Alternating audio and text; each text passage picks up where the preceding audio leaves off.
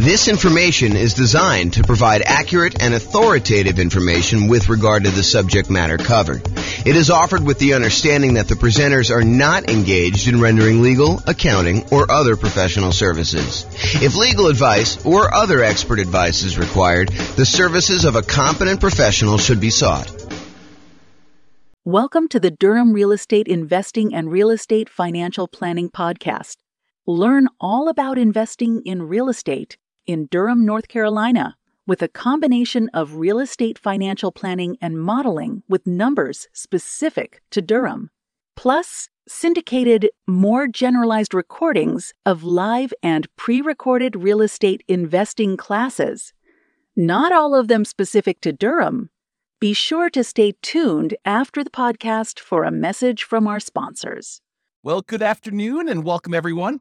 I am James Orr, and this is a special presentation. I get to share with you today a brand new tool that I created, right off the press, hot off the press, I guess is how they say it. So this is having confidence modeling retirement with real estate investments. And so let me give you a little backstory as to how we got to where we are. So over the last couple of days, I've been preparing to do an interview for a podcast this morning. The podcast is, the interview's over, it's all done, but I was doing some preparation for this. And one of the things that came up during my preparation was how unusual are 7% mortgage interest rates. Now, we've seen this pretty significant uptick in mortgage interest rates over the last 6 months or so. And I was wondering, how common is it for interest rates to be 7%? So what I did is I went to the Federal Reserve website and I downloaded the historical data set for 30-year fixed rate mortgages. And it goes all the way back to 1970. And when I went and I downloaded the data set, what I wanted to do is I wanted to find out what percent of the time have mortgage interest rates been above 7%. And so I created this new little chart based on the data from the Fed. And so this is being recorded in October of 2022, October 13th, 2022. And this is the table showing the data going back to that time. So this is the way to read this table. So if you say to me, hey, look, what percentage of the time have mortgage interest rates been above 7%? I can go look this up and I could say, oh, it's been 56.7% of the time. So a little bit more than half the time, our rates have been above 7%, 30-year fixed rate mortgages. And if you said to me, James, how much time have interest rates been above 6%? I could tell you it's 68.1% of the time. So almost 70% of the time, rates were higher than 6%. Another way of saying this is rates were less than 6% only about 32% of the time. Okay. So I started thinking about this and I started wondering, this is almost like a measure of confidence in the interest rate that we use for assumptions. Now, when you're analyzing a deal to buy right now, if you're going to go download the world's greatest real estate deal analysis spreadsheet and you're going to go analyze a property you're considering buying in the next 30, 60, 90 days, this is not what I'm talking about now. This is not, you don't use this new tool that I created in order to figure out how confident you are in the interest rate for doing that. That's not what this is for. If you're going to go buy a property 30, 60, 90 days in the future, you just download the spreadsheet, you call up your lender on the phone, you say, hey, lender, here's my credit score. They may want to pull your credit. They may want to check your employment history. They may want to get you qualified. And then you tell them what loan program you're trying to do. I'm doing 5% down as a nomad. I'm doing 3.5% down FHA. I'm doing, 20% down as an investor. I'm doing 25% down as an investor because I want a little bit better rate. Whatever it is you tell them you're doing, they're going to come back to you and say, okay, based on your credit score, what the rates are today, I think you'll be able to get a blank, whatever the interest rate they tell you is. Right now it's probably in the 7% range based on what you're doing. So they'll go and they'll use that. And then when you do your deal analysis, you use that mortgage interest rate in your deal analysis spreadsheet. Now, is it possible that between when you get your initial quote for the interest rate and when you go to lock your rate because you finally do find a property and you're ready to go under contract, you're about to buy the property, all that stuff, is it possible that rates can change?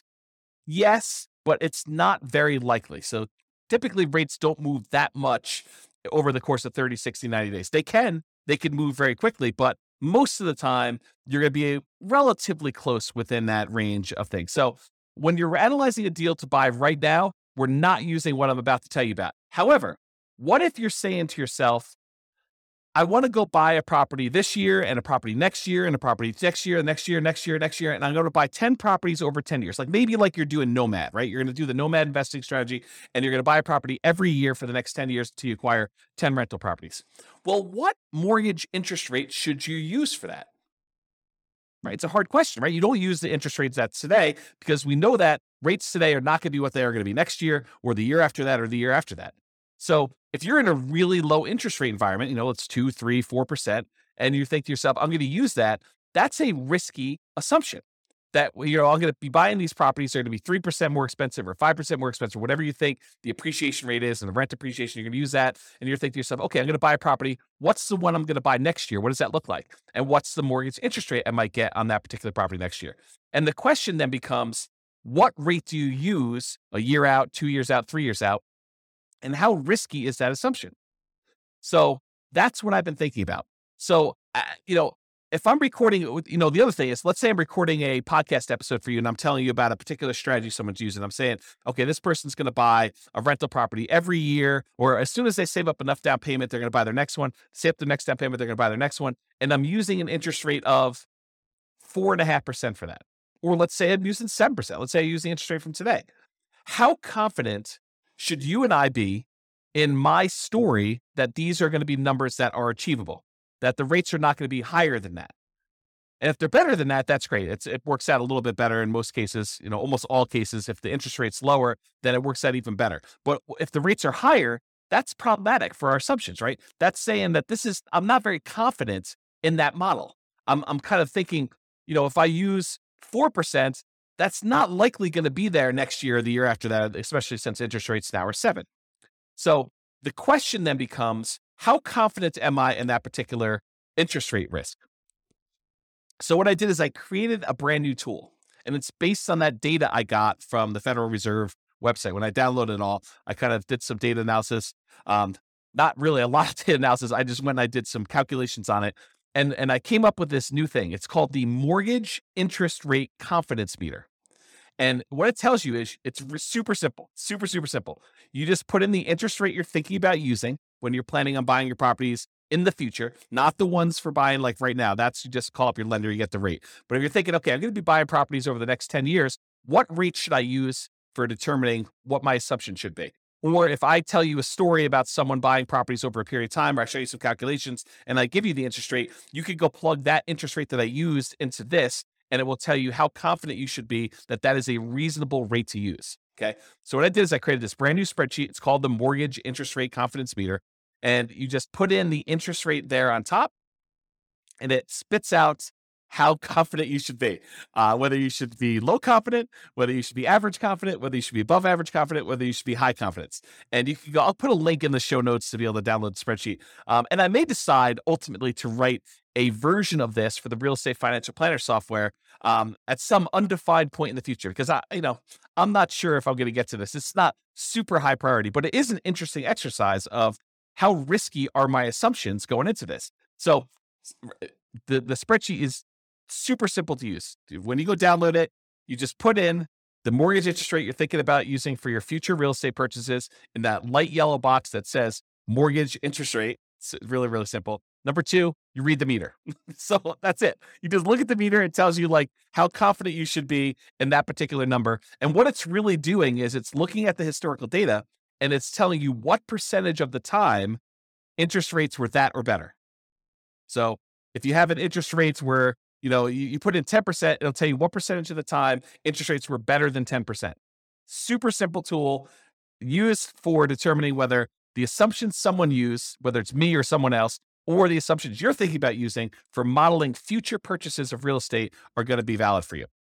Now, I'll end with this one thought. So I want to try to keep these relatively short. I'll end with this one thought. This concept of confidence applies to more things than just mortgage interest rate. So I'm going to continue to reflect on this idea, and I'll implement some of these ideas in the software and the content I make. But it doesn't just apply to those mortgage interest rate. It also applies to the rates of return on investment accounts. So if you use 15% as your stock market rate of return when you're doing your modeling in the future, you should have relatively low confidence that you're going to achieve that result, right? If you go look at the historical stock market rates of return and you see what returns historically you've gotten, what percentage of the time has it been over 15? That can give you another way to measure stock market. I didn't build that spreadsheet yet. I probably will build something for that though. So if you use 15%, your risk, it's higher that is not a legitimately reasonable number. However, what if you use 10%? Well, that's more reasonable. It's more conservative. You're more confident that you'll be able to achieve that result than if you use 15. And what if you used 8%? Well, it's probably even more confident if you use 8%. So we could tell how risky the interest rate, the return rate you're using on the stock market is compared to what you put in there. And we could do this for CDs or bonds or the stock market type stuff. I also want to apply it to things like appreciation rate. So if you put in, my properties are going to appreciate at 6%. Well, I could say, well, let's go look at historical data. What percentage of the time, going back to all the data that I have appreciation rates been over 6%? And I could show you how confident we are that your assumption is reasonable. And similarly with rent appreciation rates, how confident are we that your rent appreciation rate is reasonable for the number that you put in there? And so you can look at all these individually. And I think those are important. But what I'd like to do ultimately is I'd like to combine them all. I'd like to combine what the confidence level is for your mortgage interest rates and appreciation and rent appreciation and the account rates of returns for the stocks or the bonds or the whatever else you're doing in there, and then combine them in some type of weighted average, maybe based on your net worth, like what percentage you have in the real estate with that interest rate, what percentage you have in stocks with that market rate, or the confidence rate or the appreciation rate or the rent appreciation rate, and use some type of average version of that to give you a single number to tell you how confident are we in all the assumptions that we use that we actually have historical data on for the real estate investments and the stock market investments and everything else you did for that entire scenario. And then you could say, oh, this one seems like James has gone off the deep end. He's using these really crazy, extreme, kind of like assumptions for this thing. And so we should have very low confidence in his output in this. Or if his numbers are very, very reasonable, we could say, look, this is a relatively reasonable set of assumptions for what he's trying to do. This seems legit. And then, of course, if numbers change, we can change all the numbers. But the idea is you get a way now to determine if my assumptions or anyone else's assumptions or your own assumptions are reasonable or not reasonable, and whether or not we should have, or I guess better way is, how much confidence should we have? Because it's not just binary. We should have confidence or we should not. So that's the idea based on what I'm doing here. And so hopefully you enjoyed this very short podcast and the new tool. I'll post it up there with a link in the show notes. But this has been James Orr with the Real Estate Financial Planner. Hope you enjoyed this podcast. Bye-bye for now. With home prices up, mortgage interest rates up, and rents up, but not quite enough to counteract the higher prices and interest rates, cash flow on rental properties in Durham is harder than ever. Book a call with the Real Estate Financial Planner to apply our proprietary 88 strategies to improve cash flow on your rentals. See the show notes for a link to schedule your call and improve your cash flow today. If you're a real estate agent, lender, or professional in Durham that wants to help our real estate investor listeners, consider reaching out to learn about collaboration opportunities with this podcast. We'd love to add more value to our listeners by having you assist our investors buy, sell, and finance their real estate investments. See the show notes to schedule a call to discuss collaboration opportunities.